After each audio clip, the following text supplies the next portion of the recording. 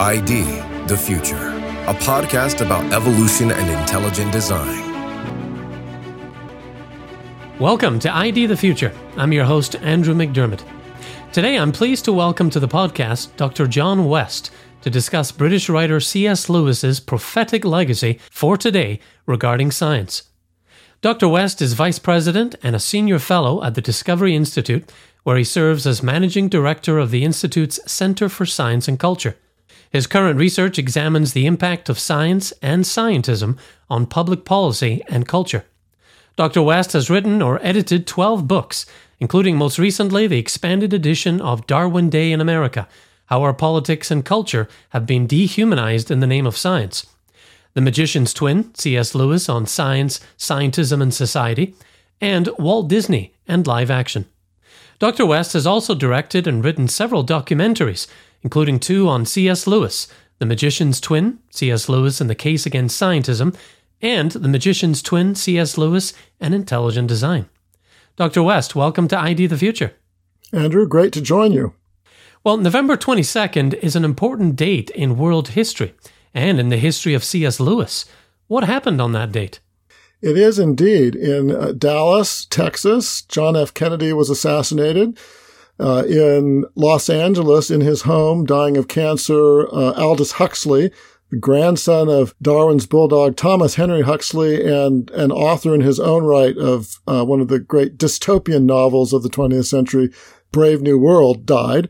And then in his home outside Oxford, C.S. Lewis died after a long illness. And in fact, this year is the 60th anniversary of those deaths, and those are 3 towering figures of the 20th century. And I'd say at least some of them, especially Lewis, are still towering figures in the 21st century.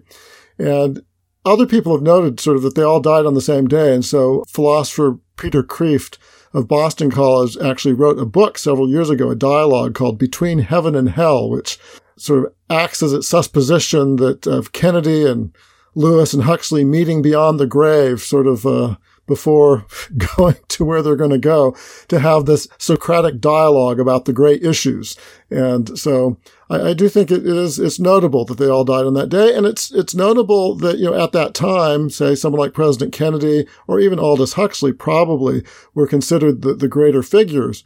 But if you talk today about the sheer number of people, the tens of millions of people who have been influenced by Lewis and who are still influenced by Lewis, I think you could argue that Lewis is one of the 3 that maintains his importance for us today in the 21st century. Yeah. And, Lewis is probably best well known for his children's stories and works of theology like Mere Christianity, but you focused on a different area, Lewis's view of science and what might be called scientism. What is scientism for those who are new to that word, and how does it figure into Lewis's writings? Yeah. Scientism basically is the idea that modern science, particularly modern physical science, things like chemistry, physics. I mean, some would argue whether physics is still just about physical things because the new physics, but, physics, chemistry, biology, that is really the only way that we know truth. And that science is the only aspect of truth. And that really means everything else, religion, morality, you name it, aesthetics, literature, philosophy, doesn't get you access to truth. It's sort of like a fairy story or subjective. And so really all truth comes from science. I'd actually say that there's a corollary to that. If all truth comes from science, then you have a question, which maybe we'll discuss a little later. Well, who has the right to rule society? But in any case, Lewis occasionally used the word scientism, but didn't use that term a huge amount. But since his time, certainly since the 1960s and 70s, it's become really prominent to talk about this idea of the overwhelming claim that science can explain everything. And that point, whether Lewis called it scientism or not on occasion, that point was something that Lewis wrote a lot about. And I think people don't really quite realize how much Lewis wrote about science and the abuse of science, what we'd call scientism. I think you need to set the stage as to why he would even be concerned about that. Lewis was born, I think, in 1898. The 19th century was really huge for the rise of claims made in the name of science. You had Darwin, you had Freud. By the time Lewis came around, you had Friedrich Nietzsche, who was sort of in the light of this sort of scientific ways of thinking and trying to salvage meaning in the light of that. And so a lot of people who Lewis was growing up with were people like H.G. Wells, who told this story that the universe was this blind, cold, and uncaring place that started with sort of just matter in motion, blind motion, with no ultimate purpose, and then someday we'd basically self-destruct. And that it was kind of a bleak vision, but it was a powerful imaginative vision that actually Lewis was caught up with. And then you had the rise of what I would call the scientific totalitarians, both in Russia, in Marxist Russia, Soviet Union, and of course Hitler. And the rise of totalitarianism, the modern totalitarians really claim to be governing in the name of science and rationality. And so Lewis was growing up in that and coming of age in that. And so it's quite appropriate that that would be a subject of interest. I would also say that after he was in World War I, while he was still not a Christian, he began to see that these scientific claims that science explained everything wasn't true, and it certainly wasn't satisfying. And so he started to search on this even before he was a Christian. And many people don't know about this book, which is why I usually talk about it. It fell into the public domain in this year for the first time. He wrote a long narrative poem called Dimer. And have you ever read Dimer? I haven't, no. So many people who know about Lewis do know about his later book like Pilgrim's Regress, where he sort of plays on John Bunyan's Pilgrim's Progress, but this pilgrim goes through all the modern philosophic maladies, including scientific reductionism, materialism, totalitarianism, you name it, in sort of fictional form as this pilgrim going through these various lands. That was written after Lewis became a Christian.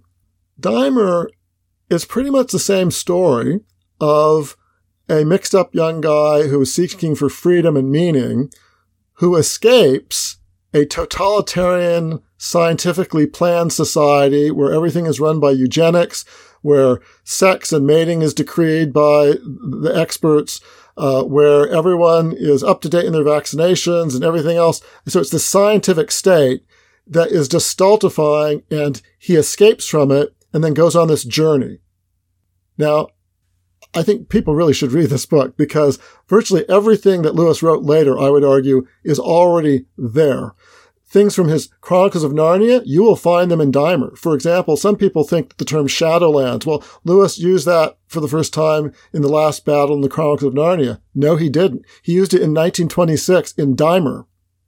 The end of Prince Caspian, where for those people who've read the Narnian Chronicles, where there's this child stuck in school and with a really sort of nasty teacher, and then Aslan comes along, and then the child sort of leads everyone out to this glorious sense of freedom and purpose in nature. Well, that's how Dimer begins. There's no Aslan figure in Dimer, and where it ends up is anti-materialist, but there isn't really a personal God at the end of Dimer. So Lewis wrote Dimer in the phase where he had abandoned scientific materialism and had embraced a sort of impersonal idealism. And so it's interesting on his intellectual journey, but it's also interesting because you find some of his critiques of scientism way back there in 1926, shortly after, World War I. And then you find it in the Pilgrim's Regress. You find it in his Space Trilogy, which I'm sure we'll talk about, continuing right up to his death in 1963, where his last book, his final book that he authored, was called The Discarded Image. And technically it's about the medieval worldview. What does that have to do with science? Certainly modern science. Well, if you read the ending part of it, the ending section of it, he has a really brilliant description of the nature of scientific revolutions, how Darwinism came to rise. And one of the most insightful things I think you'll ever read about science, and the blinders of how your wrong view of science can give you a wrong view of everything else, that he says that nature answers the questions we ask her. And I think that's really profound. So if you have a materialistic understanding of science, it's not so much that you're going to get fake or untrue answers, but you're going to get very partial answers. And that's going to be dictated by the questions you ask. And we can unpack that. But anyway, I've gone on speaking too much. But my main point is that Lewis wasn't just interested in Christian theology. He wasn't just interested in his academic writings about the Middle Ages. He was very profoundly interested in the impact of science and the abuse of science on our culture. And that was from his time as a young man to the time of his death. Very interesting, yeah. I'll have to read his last book because I didn't know it contained part of his views on science. Well, I'd like to focus briefly on an article he wrote for the Observer newspaper in 1958, responding to questions posed by the newspaper. Is man progressing today? Is progress even possible? And in his response, titled Willing Slaves of the Welfare State, Lewis pushes back on progress as this inevitable, always positive force. He's more concerned, he says, with how we live than how long we live. He's concerned with two things in this essay. First, the application and advancement of science, and second, the changing relations between governments and subjects as governments become more technocratic and beholden to the scientific experts. Can you unpack what he's trying to communicate in this article? I'd love to. In fact, I first want to say that if people want to know about Lewis's thoughts on the abuse of science, especially through political power, this is the essay they need to read. He wrote about its ideas in various forms, but if you want it crystallized, this essay, Willing Slaves of the Welfare State, I think everyone today in the world, certainly in the Western world, needs to read it. It's short, it's profound. So what it deals with is what in this article he calls technocracy, but in another letter, I actually think it was a letter to someone from Chicago, he called it scientocracy, and I actually like that term a little bit better. Just I think it's a more evocative. And scientocracy is the natural result of scientism. Again, if you think that modern science is the only way you have truth about the world, therefore scientists have a monopoly on truth. Well, therefore, who should have the right to rule? Who should be appointed to rule you? Well, it should be the scientist. So government by people in the name of science. And Lewis thought that leads to tyranny. And he pointed out that, in past ages, well, we could talk about this a little bit later, but basically, if you give power to any group of people, but in our age, those who claim to speak for science and who think that they are the only ones who have a monopoly on the truth, that's a recipe for tyranny. And his critique is multifaceted. One part of the critique is, well, obviously this leads to corruption, and we can unpack that. But the really profound thing is, even if it doesn't lead to corruption or abuse of power, public policy, decisions about what's good for society, are inherently about reconciling competing goods. There's not just one good thing that you need for society. You have a multiplicity of good things. And so politics, I'm speaking as a former political science professor, recovering political science professor, even though it's been years since I've been one. Politics is about negotiating, compromising, prioritizing what good you can have, and then that also means saying no to, well, then maybe you can't do something else, and you have to set up priorities of which is more important, and how do you reconcile these competing demands. The way Lewis put it is, what things are worth having at what price? Well, his point on this, no matter, let's say you have the perfect scientist who's not corrupt, who may know really what they're talking about what they're talking about. Well, they don't have a monopoly on reconciling competing goods, because public policy isn't just about one good. It's not just about, say, saving the environment. That's a good example. A scientist might be able to tell you, well, what you need to do to save the environment or to reduce pollution. Well, but what if your policy to reduce pollution, or to end global warming for that matter, ends up in the deaths of 1 million people because they can't have heating fuel? Why is it that the scientist gets to decide that?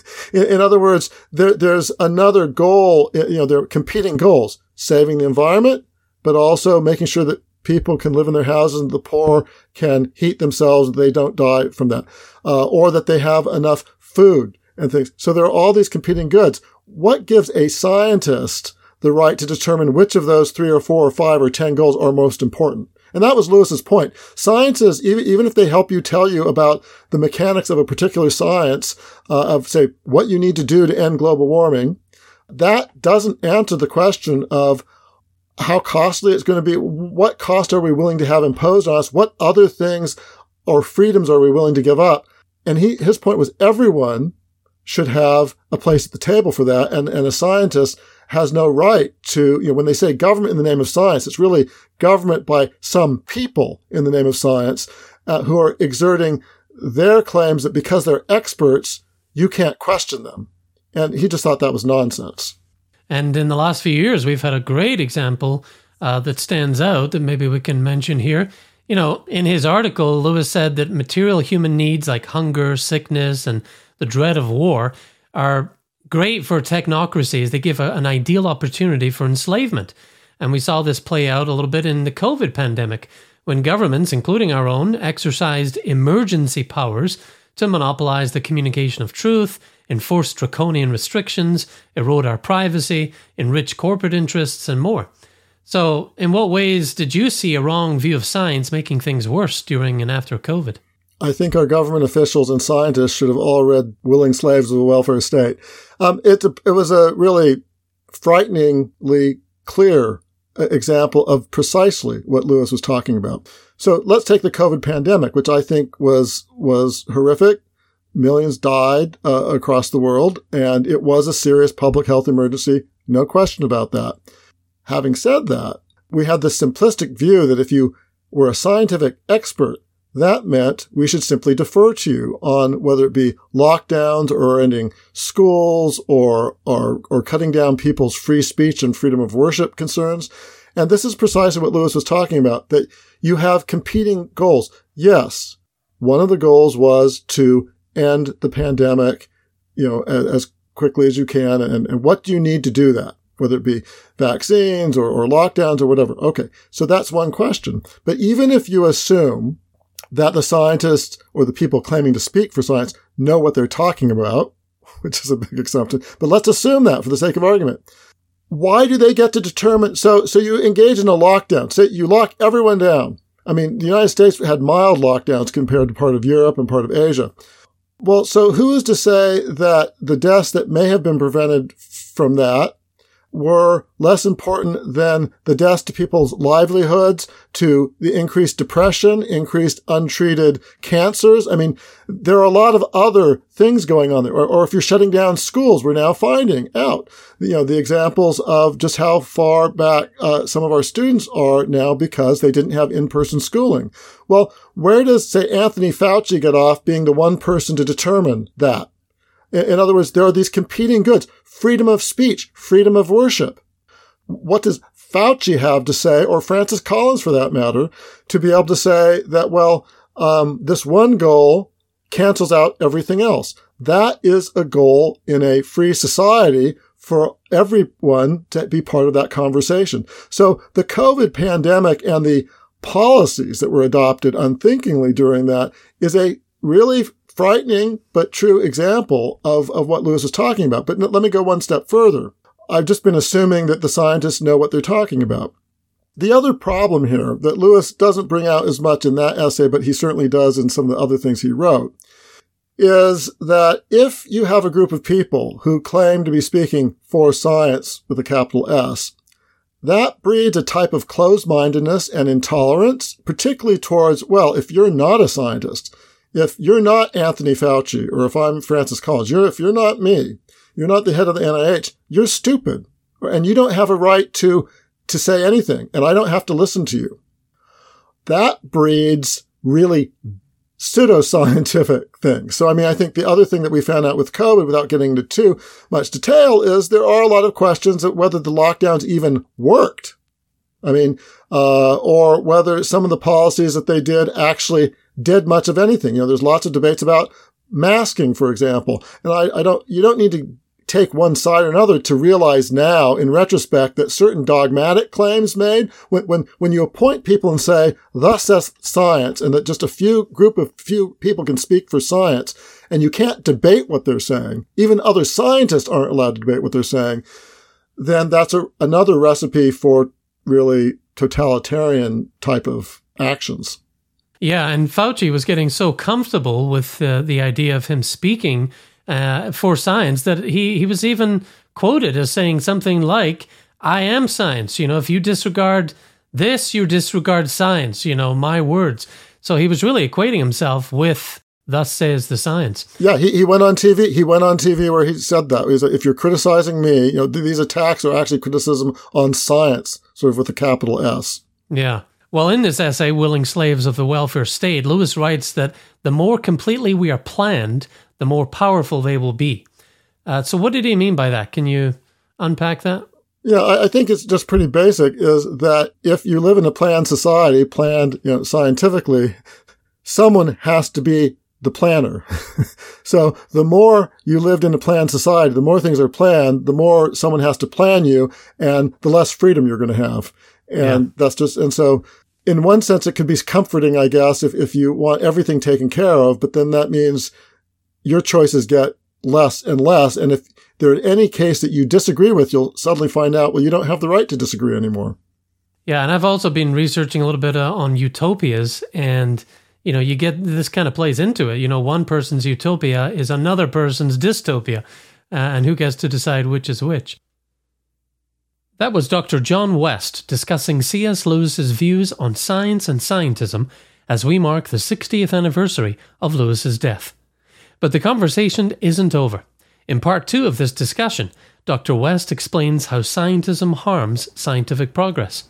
He also reveals how Lewis refutes the idea of scientific materialism, how scientism leads to moral relativism, and how we can bring science back into alignment with older, deeper human truths.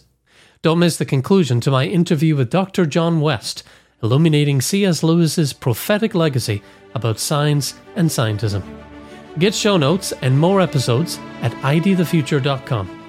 Until next time, I'm Andrew McDermott for ID the Future. Thanks for listening. Visit us at idthefuture.com and intelligentdesign.org.